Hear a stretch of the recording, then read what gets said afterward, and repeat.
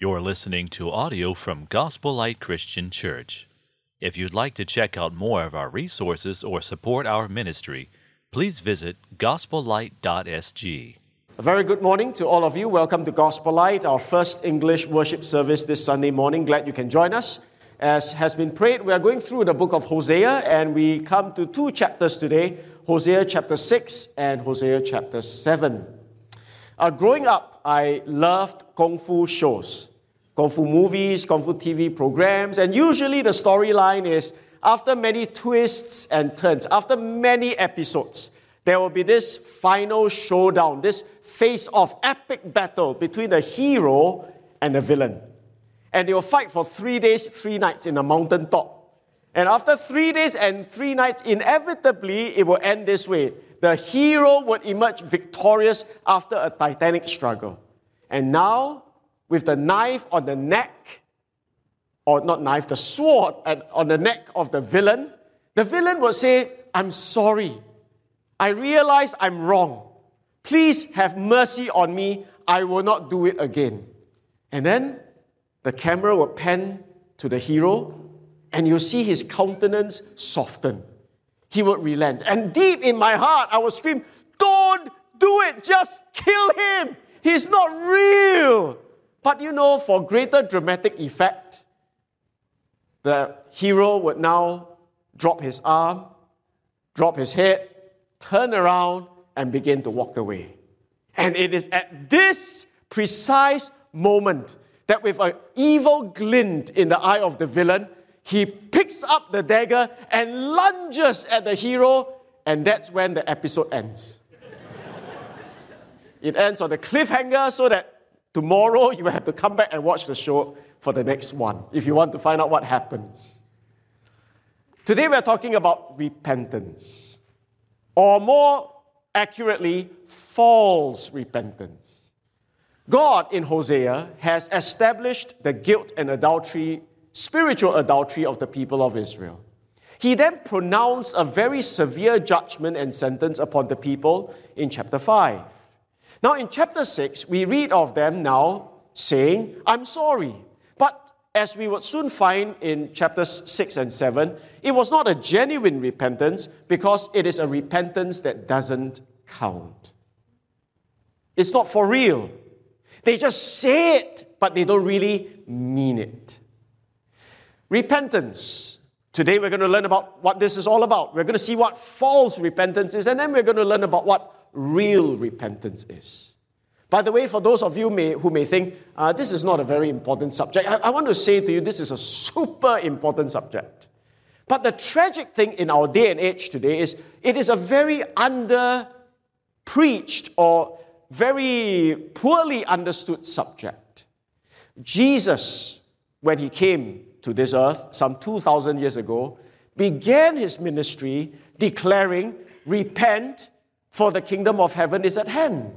That is his main message. You've got to repent. But today in preaching, you hardly hear the word repent. You just hear people say, "Believe in Jesus Christ." But hey, there's something important about this word that we really got to understand. And at the end of the ministry of Jesus, before he's going to leave, he told his disciples, repentance for the forgiveness of sins should be proclaimed in his name to all nations, beginning from Jerusalem. So this is a super important subject. What is repentance really? How does it look like? And how do you know if that repentance is genuine or false?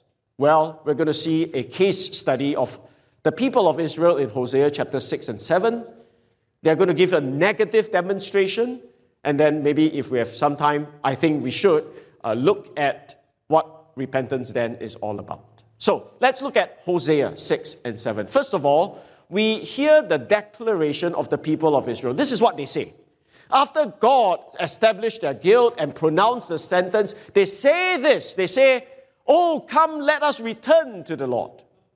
For he has torn us that he may heal us. He has struck us down and he will bind us up." They say this correctly.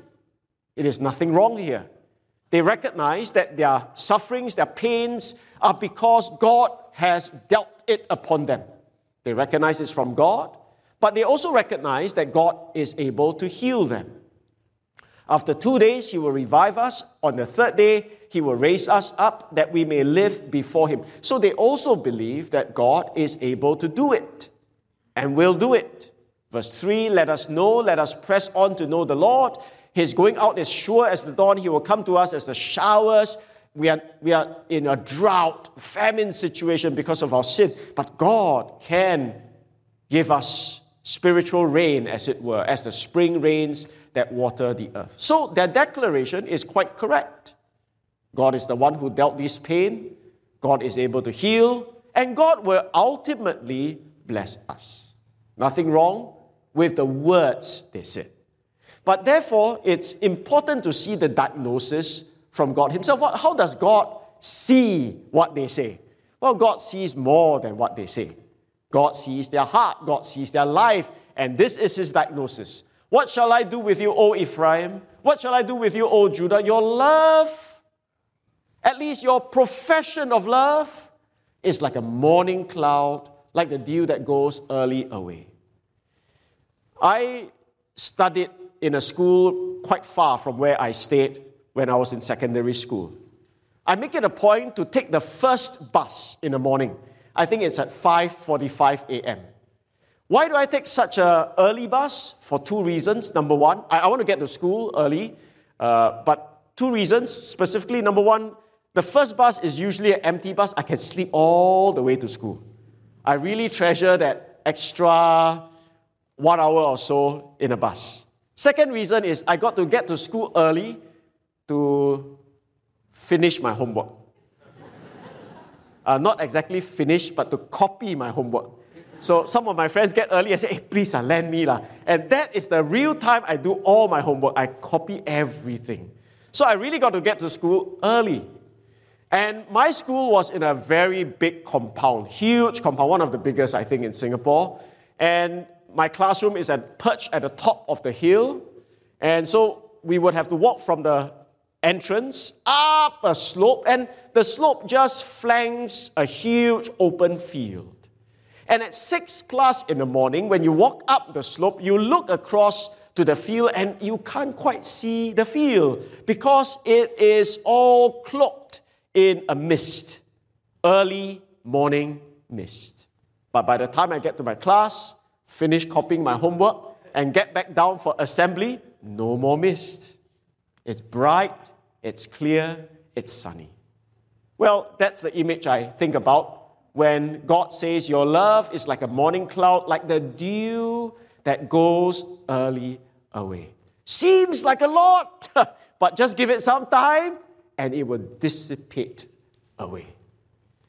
God goes on to say, therefore I have hewn them by the prophets, because I know your heart. I know this is not genuine repentance. Judgment would still be executed upon you. And God uses stonemasonry language. Like a stonemason who would chip on the rock. I will hewn you. I've hewn you by the prophets. I've slain them by the words of my mouth. God is going to pronounce that judgment through the prophets. And my judgment goes forth as the light. It shines brightly through the darkness of your life and your lies. For I desire steadfast love and not sacrifice. So a hint here is these people are probably coming to the temple worship with their flocks, with their sheep, professing what they said in verses 1 to 3. Oh, let us return to the Lord. Let us bring our sheep, our goats, and appease and placate our God's anger. But God says, you've got it all wrong. I'm not interested in your sheep. I'm not interested in your goats. What I want is your heart. What I want is steadfast love. What I want is the knowledge of God, a real, loving, obedient relationship with me and not your stuff.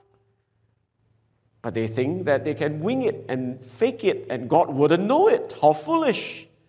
But like Adam, they transgressed the covenant. Now I know 99% of us, when we read this, like Adam, they transgressed the covenant, we will immediately interpret, oh, Israel sinned like how Adam sinned. Correct? But obviously, if I say something like that, means it's not lah. And the key is really understanding that there is the word there here. Adam is not referring to the person Adam of the Adam and Eve story, but Adam is a place found in, well, it's written, for example, it's recorded in Joshua 3:16, for example, and it is to be read with understanding that this is about Gilead and Shechem as well. So Adam is a place. And what God is saying, just like how people in Adam have sinned, Shechem have sinned, Gilead have sinned, maybe terribly sinful cities during the time of Hosea, you guys are incorrigible. That's, I think, the point. Verse 10, in the house of Israel, I've seen a horrible thing. The whoredom is there. Israel is defiled. And not only Israel, Judah, you also will get into trouble because you are also going to be judged. You are sinful likewise. And we know from history later on, after Israel is captured by the Assyrians, Judah would also be deported by the Babylonians. So we read, "Oh, Judah, a harvest is appointed." This is where we got to understand the context. When we read harvest, we always think good stuff. Harvest the grapes, harvest the fruit, as if this is going to be a blessing. No, in the context, this is about judgment. And harvest as a picture of judgment is not rare in Scripture. For example, Joel would tell us that there is a harvesting of the grapes so that there will be a troding down of the grapes. You know how they make wine? In the good old days, they don't have heavy machinery, so they put all the grapes in a bucket or in a huge container, and people will now come into that container and with bare feet. I don't know why you like wine, but with bare feet they come and they tread on the grapes. So this harvesting of the grapes to be trodden down becomes an appropriate picture for judgment. God will come and trod upon Judah. That's a picture of judgment. When I restore the fortunes of my people, when I want to do good to them, and when I would want to heal Israel, because they seem to turn to me, then you know that they were not really serious about it. They were just faking it, because when I would just heal them, the iniquity would be revealed, the evil deeds would be shown. They deal falsely. They are all hypocrites. Did they really repent? Oh no, they didn't. So, the pride of Israel testifies to his face. We are jumping to verse 10 just to show that chapter 6 and 7 reveals a repentance that doesn't count. They do not return to the Lord their God, nor seek him. And the reason is because they do not cry to me from the heart. So, a very quick run through. Hosea records the apparent contrite confession of Israel. They declare, "Let us return to the Lord." But God diagnoses their situation, their heart. You never really sought me. You never really cried to me from the heart. You pretend to worship me with your flocks, with your sheep, with your confession, but you don't obey me. You do not love me steadfastly. Your love is like the morning dew that passes away very quickly. And to prove all that, God is going to reveal their sins in greater detail and a judgment in greater detail in chapter 7 all the way to chapter 10. Now, I don't think I can preach 5 chapters in one shot or 4 chapters in one shot. But all I can say is chapter 7 to 10, they are repeated descriptions of the sinfulness and the damnworthiness of Israel, the judgment that God is going to pour out on them. As a sample of what these 4 chapters would be, I just like to focus on chapter 7 and show you 4 pictures God uses. God uses many pictures in these 4 chapters. But in chapter 7 alone, there are 4 depictions of the sinfulness and deserved judgment that Israel will face. So, the 4 pictures are, number 1, a hot stove with burning flames. Second picture is cakes on fire. A cake in Israel's time is not so much your kueh lapis or your cheesecake, but bread, all right, cakes of bread. Then the third picture is that of a dove. And the fourth picture is that of a bow. How do these four pictures combine, or how do these four pictures apply to Israel? That's what we're going to look at. So the first picture is that of a hot, fiery, burning furnace. How is Israel a burning furnace? Let's look. By their evil, they make the king glad, and the princes by their treachery. So, the most likely understanding as you look from here to verse 7 is that there is this treachery, this plotting and scheming and evil that is involved in the establishment of kings in Israel. By their evil, they make their king glad, probably with regards to how this king is put into power. It is done so with wickedness, it is done so with treachery. Now, here is the picture. They are all adulterous, they are all unfaithful to God. They are like a heated oven. So it's talking about the fire that is in the oven. You know, when you go pizza, you like oven, what's the word? Oven baked, oven baked pizza, because a bit 臭大, nicer, more aromatic. Chinese we say wok hei lah, but pizza oven, I don't know what you call it. It's burnt and it's aromatic because the fire is strong. So it is a picture of strong, heated passion and fire. And this fire is so strong that even when the baker ceases to stir it because he's busy kneading his dough and waited till the time is 11, it takes a long time to do that. But even if he doesn't do anything to the fire, he doesn't stir it to bring more oxygen in, it is already very strong and burning. And on the day of our king, so this probably describes a time where their assassination plot is going to be hatched. The princes became sick with the heat of wine. So this is about the drunken feast. When everybody is intoxicated with alcohol, he stretched out his hand with mockers. So these people would now take the plunge. And with hearts like an oven, with hearts filled with violent rage, they approach their intrigue, their plan, their plot, their scheme. All night their anger smolders. In the morning it blazes like a flaming fire. So this is likely an assassination description.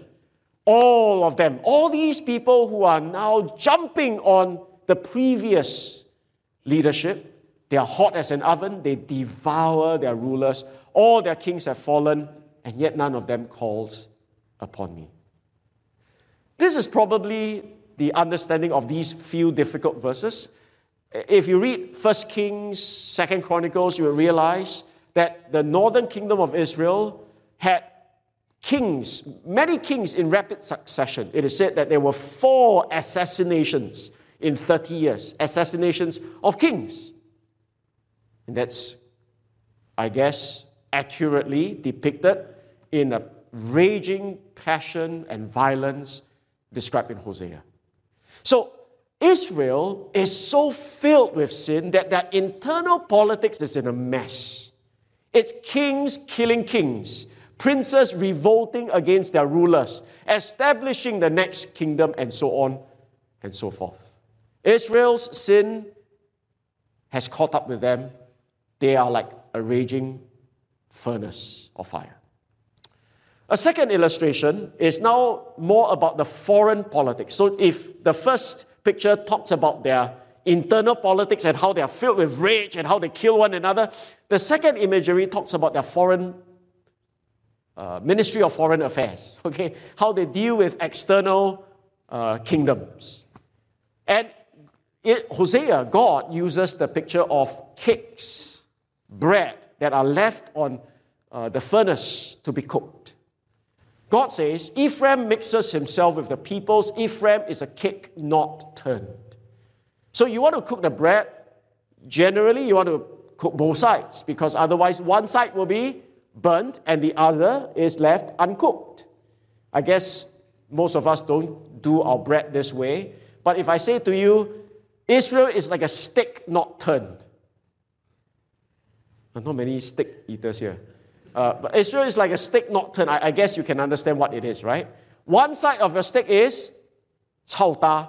The other side of a steak is raw. Ugh, who wants to eat this kind of steak? No one. And the idea here is Israel is now good for nothing. Israel is a cake not turned. Why? Because he mixes himself with the peoples. He is going to the other nations to seek help for the desperate situation. Strangers devour his strength. So these foreign powers would require them to pay tribute. All right, Israel, you want my help? All right, you pay me. And so these strangers come, and instead of really helping Israel, they are just fleecing Israel. They are just living off them, taking from them. And Israel does not know it. Israel thought that this is the right thing. I'm going for other powerful nations to help me, but actually it's weakening me. Gray hairs are sprinkled upon him. This is a picture of weakening, aging, decay, and again, he does not even know it. The pride of Israel testifies to his face. You know, through it all, Israel will not turn to God. I can settle my problems. Just like a rebellious child. I can settle my problems. And so he says, I will not turn to God. I'll turn to Assyria. I'll turn to Egypt. I'll handle my own situation. They do not return to the Lord their God, nor seek him for all this. And that is the picture that God wants them to know. Internally, you're in a mess. Externally, you're getting fleeced. This is what your sin is. This is what your pride has gotten you into. The third picture is that of a dove. I think 1 or 2 weeks ago in our staff lunch, we did a personality test, and it's called the DOPE test, D-O-P-E. No, we did not test for drugs, but it's a personality test to see what kind of bird describes you best. So D stands for dove, O stands for ostrich. A good guess, but not ostrich, but owl. P stands for pigeon, parrot, quite good, but the one that is given is peacock. And E stands for eagle. So, after we've done the test, vast majority of our church staff, they are all not eagles. Most are ostrich.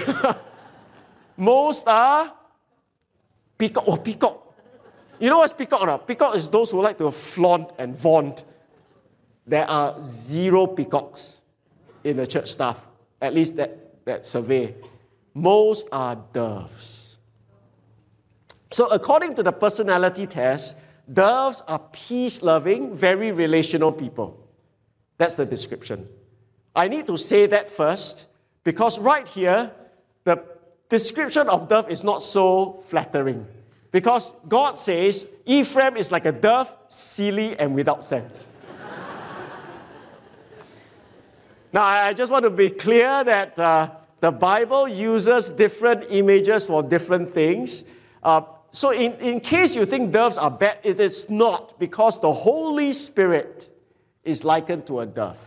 Obviously, we are not saying the Holy Spirit is silly. That would be wrong. But the Holy Spirit is gentle like a dove. So different attributes are being used, referred to in different ways. But in this case, the dove is used because they are seen to be silly and without sense.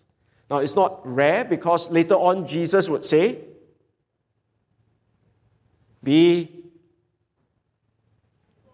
wise as serpents and harmless as doves. So if serpents are wise, they are probably very harmful. If doves are harmless, they are probably not so wise, silly. So the idea here is that Ephraim has lost her senses. She has turned foolish. In what way is Ephraim foolish? She has foolishly called out to Egypt and to Assyria rather than to the Lord their God. That's their folly. As they go, God says, I will spread over them my net. I will bring them down like birds of the heavens. I'll discipline them according to the report made to their congregation. So they think that they are smart, they can save themselves, they do not need me. Well, I'm going to teach them a lesson so that they will learn and turn. Woe to them, for they have strayed from me. That's their main problem. They do not fear God, they do not love God, they stray from God. Destruction is therefore to them, for they rebelled against me. I would redeem them, but they speak lies against me. They are not genuine in their confession. They are not genuine in their repentance. They do not honor the covenant. They do not cry to me from the heart. That is the diagnosis. They do not cry to me with a genuine heart of repentance, but they will upon their beds. The beds here is not your king coil bed when you sleep at night. It's probably referring to the cushions beside Canaanite god worship places. And there with the Canaanite gods, they cry out, help us, God. But actually, all they want is wine and grain. They do not want Jehovah. So they are pictured like a dove. Silly. They do not turn to God. They turn to other powers. The last picture is that of a bow. In what way is Israel like a bow? Although I trained and strengthened their arms, yet they devise evil against me. You know, that's the sinful heart. They have been blessed, they have been loved, they have been given so much, and yet this is how they respond. They return, but not upward. If you look at your footnotes, it can refer to how they do not turn to the mighty, the Almighty. So they do not turn to God, ultimately. They are like a treacherous, a faulty, spoiled bow. So you know when a bow, it works well, it's supposed to help you get the target, but a treacherous, faulty bow just causes you to misfire. You don't shoot correctly, you miss the target, you lose the war, and you get defeated. Israel is just like that. They do not do what they are supposed to do, they get defeat upon themselves, they bring shame to themselves. Their princes shall fall by the sword because of the insolence of the tongue, probably because of the lies they speak, and they shall be the derision, they shall be the joke, they shall be the cause for laughter and mockery in the land of Egypt. So, did Israel really repent? Not really. They are treacherous like the furnace. They are like a cake not turned, good for nothing. They are silly like doves, and they are like a faulty bow. They don't hit the mark. They don't do what they're supposed to do. So, this is chapter 7, 4 pictures. I can go on and on. Chapter 8, 9, 10, a lot of pictures, but I think it's hard to do it in a sermonic form. Probably best for you to do your Bible study there. But let me jump to chapter 10. And God says, you have plowed iniquity, you will reap injustice. You have eaten the fruit of your lies because you have trusted in your own way and in the multitude of your warriors. Therefore, you're going to reap what you sow. The tumult of war shall rise among your people, and all your fortresses shall be destroyed. I guess that very succinctly summarizes the theme in chapters 7 to 10. But the point I think we need to walk away with is this. Israel pretends to repent, but it's a repentance that doesn't count. God diagnoses it right from the word go and depicts it in the pictures that He has given. Though they say, let us return to the Lord, they don't, because their love is like a morning cloud, the dew that goes early away. They deal falsely with God.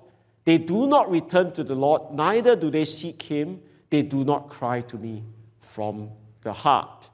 But instead, they wail upon the beds whilst they worship Canaanite gods, and they don't really want me anyway. All they want is grain and wine. It is a repentance that doesn't count. I can end the sermon today and you say, like that? Israel doesn't repent, then what has this got to do with me? So I made sure we have some time to look at then what is genuine repentance. It's not going to be long, but I think it's necessary. Like I said, repentance is one of the most important words in the Christian vocabulary. It should be. And yet, it is probably one of the least understood in a Christian vocabulary. I hope today you'll learn a vocabulary today, a word in this Christian vocabulary, but more than that, not just know it, But for some, maybe for the first time in your life, you would do it. And for those who are God's people, it will be something that you will do regularly for the rest of your life. So what is repentance really? I've actually said this several times in church, but I'm also very sure only 5% will remember. And that's why the job of a preacher is quite easy. You just say the same old things. And believing that people will still say, I never heard that before. So, repentance, what is it? There are a few things I need you to understand. Number one, repentance is acknowledging. It's saying, yes, I admit, I confess, I'm guilty as charged. So number one, repentance is acknowledging your sin. Not making excuses, not minimizing it, not saying, it's not so bad, not saying, as long as I'm not caught, as long as nobody knows. No, repentance is agreeing with God, acknowledging that I have done wrong. But it's more than just an intellectual understanding, because I think repentance is also grieving over one's sin. It's being emotionally affected. It's having that hatred. It's having that sadness and sorrow because you know your sin has grieved your God, and therefore you are grieved. I think any good son will be grieved when the father is grieved because of his sins. And so a child of God, or any one of us, would be grieving over our sins because we know how much that grieves our Father. But repentance is more than acknowledging and grieving over. It also must include the forsaking of sin. That really is the crux of the matter here at Hosea in Israel, isn't it? They may say that they are sorry, but they have kept on sinning and have not turned, have not forsaken their sins. And all this is to be done in the context of turning to God. You do all these things, you acknowledge your sin, you grieve over your sin, you forsake your sin because you want to turn to God. So, there is, number one, an intellectual component to repentance. You got to know it. In fact, the word repent is the word metanoia, which means a change of mind. Previously, you think to yourself, sin is quite harmless. It's quite all right. As long as the police don't catch me, as long as I don't get into jail, I can do whatever I want. But when someone really repents, he doesn't give excuses. He has a change of mind. He admits, he acknowledges it is wrong. But he also grieves over his sin if he truly repents. There's a strong emotional component to true repentance. We learn this, for example, in 2 Corinthians. Look at the number of times the word grieve appears in these few verses. You were grieved into repenting. You cannot really repent if you're not grieving over your sin. So there is a grieving over sin.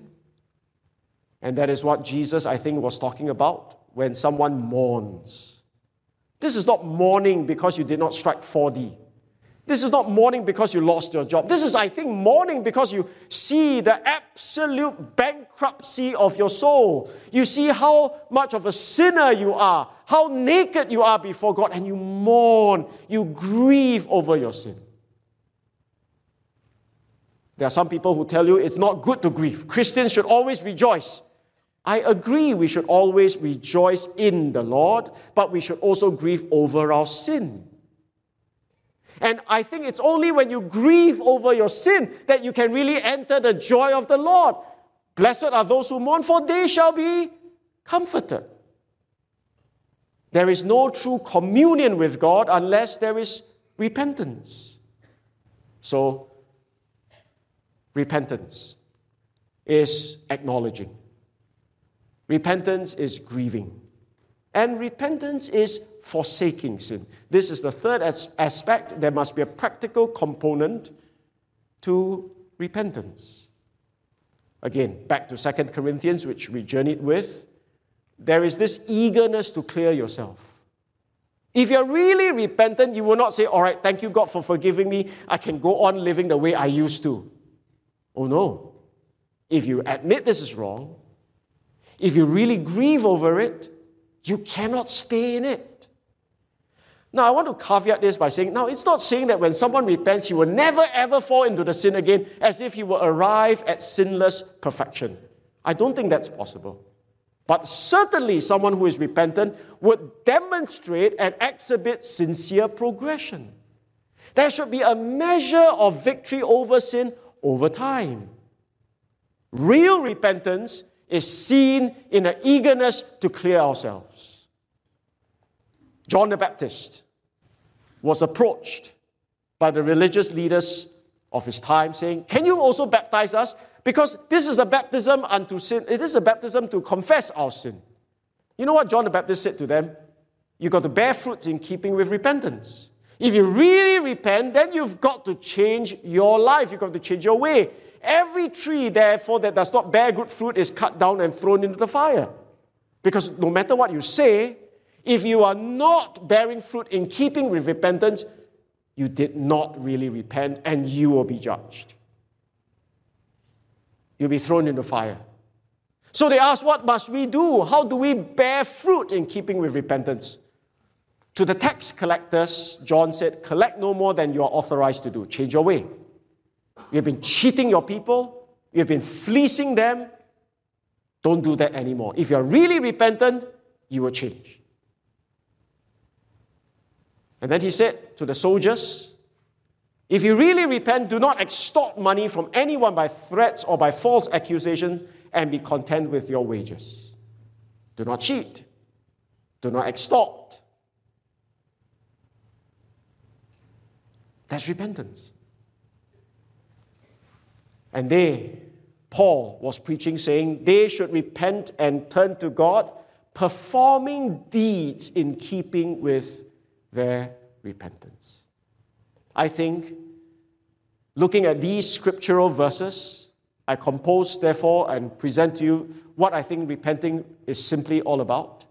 It's acknowledging, grieving over, forsaking sin. These are the three components involved. But lastly, I want to say, not lastly, still got one more thing.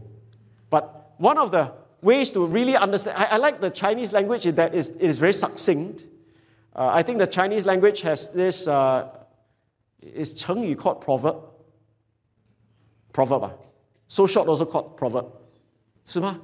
So, okay, all right. So the Chinese have a proverb that describes repentance very well. And it is the phrase, walao.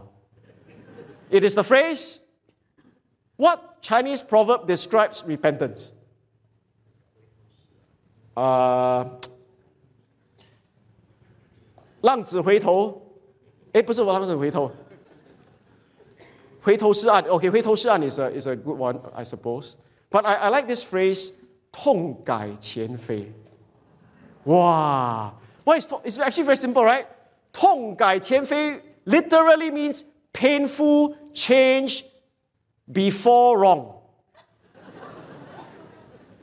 Oh, no. Painful change last time wrong. That's probably better. You are pained, and therefore you change from the errors of the past. 痛改前非. You know it's wrong. You are pained and grieved because of your sin, and you change what was done. So this is what repentance is all about. But finally, I said, it's all about turning to God. You cannot turn to God if you do not repent of your sin. Let me say that again. You cannot turn to God if you do not repent of your sin. You cannot say, I want to be a Christian, I want to believe in Jesus, but let me live the way I used to live. I just add Jesus to my life. No, it doesn't work that way. Real salvation comes to those who are contrite, broken, who recognize that they are sinful before a holy God. You see, Christianity is not about getting rich. It's not about helping you in your despair or depression. Christianity is more than that. It's saving you from your sin. It's helping you be reconciled with God. But you cannot come to God if you say, I still love my sin. Let me have my sin, God, but you come into my life. No. If you want to turn to God, you've got to repent. You've got to know your sinfulness, grieve over your sinfulness, and be willing to forsake your sins. You see, how can I turn to God if I do not know that He will accept me? This is the good news. God wants you to repent. God is willing to embrace. I think that's why Jesus said that this time is fulfilled and the kingdom of God is at hand. Repent and believe in the gospel. What is the gospel? The gospel is the good news that God has sent His Son to save His people from their sins. You know, you will not repent if you think that the person you are turning to don't want you. Correct? If I want to turn to my father and my father is still angry with me and he will never accept me, I wouldn't turn to him. I'll be in trouble. But if my father loves me and has said that he will receive me if I admit my wrong, grieve over my sin, and seek to obey, I can turn back to my Father. The good news, the gospel, is that God has declared very, very clearly, some 2,000 years ago, that you can turn back to Him. For God so loved the world that He gave His only Son, that whosoever believes in Jesus, in Him, shall not perish but have everlasting life. You can come back to me, God says. You remember the song we sang? Oh, tie a yellow ribbon round the old oak tree. God has indicated His acceptance, His willingness, His open arms already on the tree of Calvary. Today you can turn. You can turn to God, but you must repent of your sins. So if you're here today and you do not know what Christianity is about, let me tell you that Christianity is about this gospel, this good news, this amazing message that God has sent His Son to save us from our sins. You say, what must I do? Here it is. Repent and believe in Jesus Christ. May you today be wonderfully saved. And for all my brothers and sisters in Christ, I say to you, repentance is the entrance into the kingdom and it is the lifestyle of the people of the kingdom. Every day we blow it. Every day we sin against God.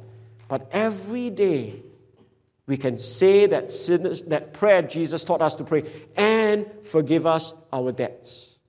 We can repent because our Father is waiting for you. Let's bow for a word of prayer together.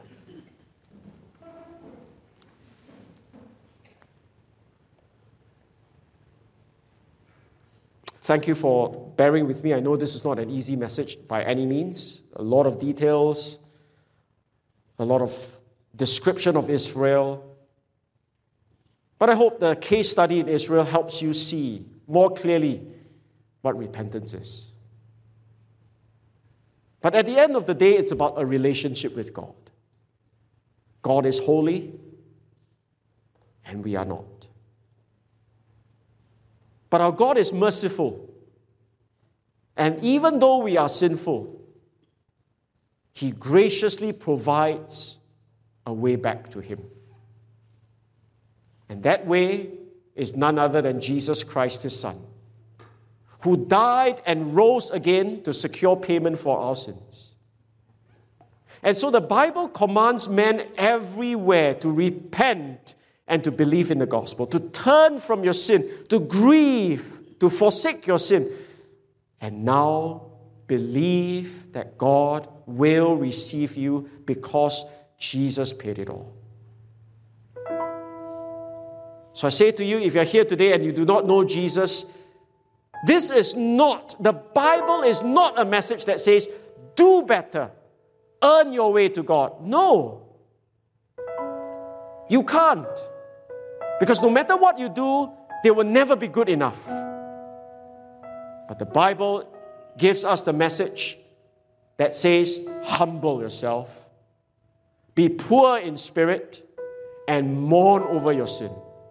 Grieve over it, desire to forsake it, and turn to my Son who gave His life to save you and cleanse you from your sin. It's all about God's grace. Don't turn to Egypt, don't turn to Assyria, don't turn to other so-called gods, don't turn to your own self-righteous works. You are silly if you do that. But turn to the Lord your God, who in the Bible has clearly opened wide His arms to say, come home, my son. Be saved.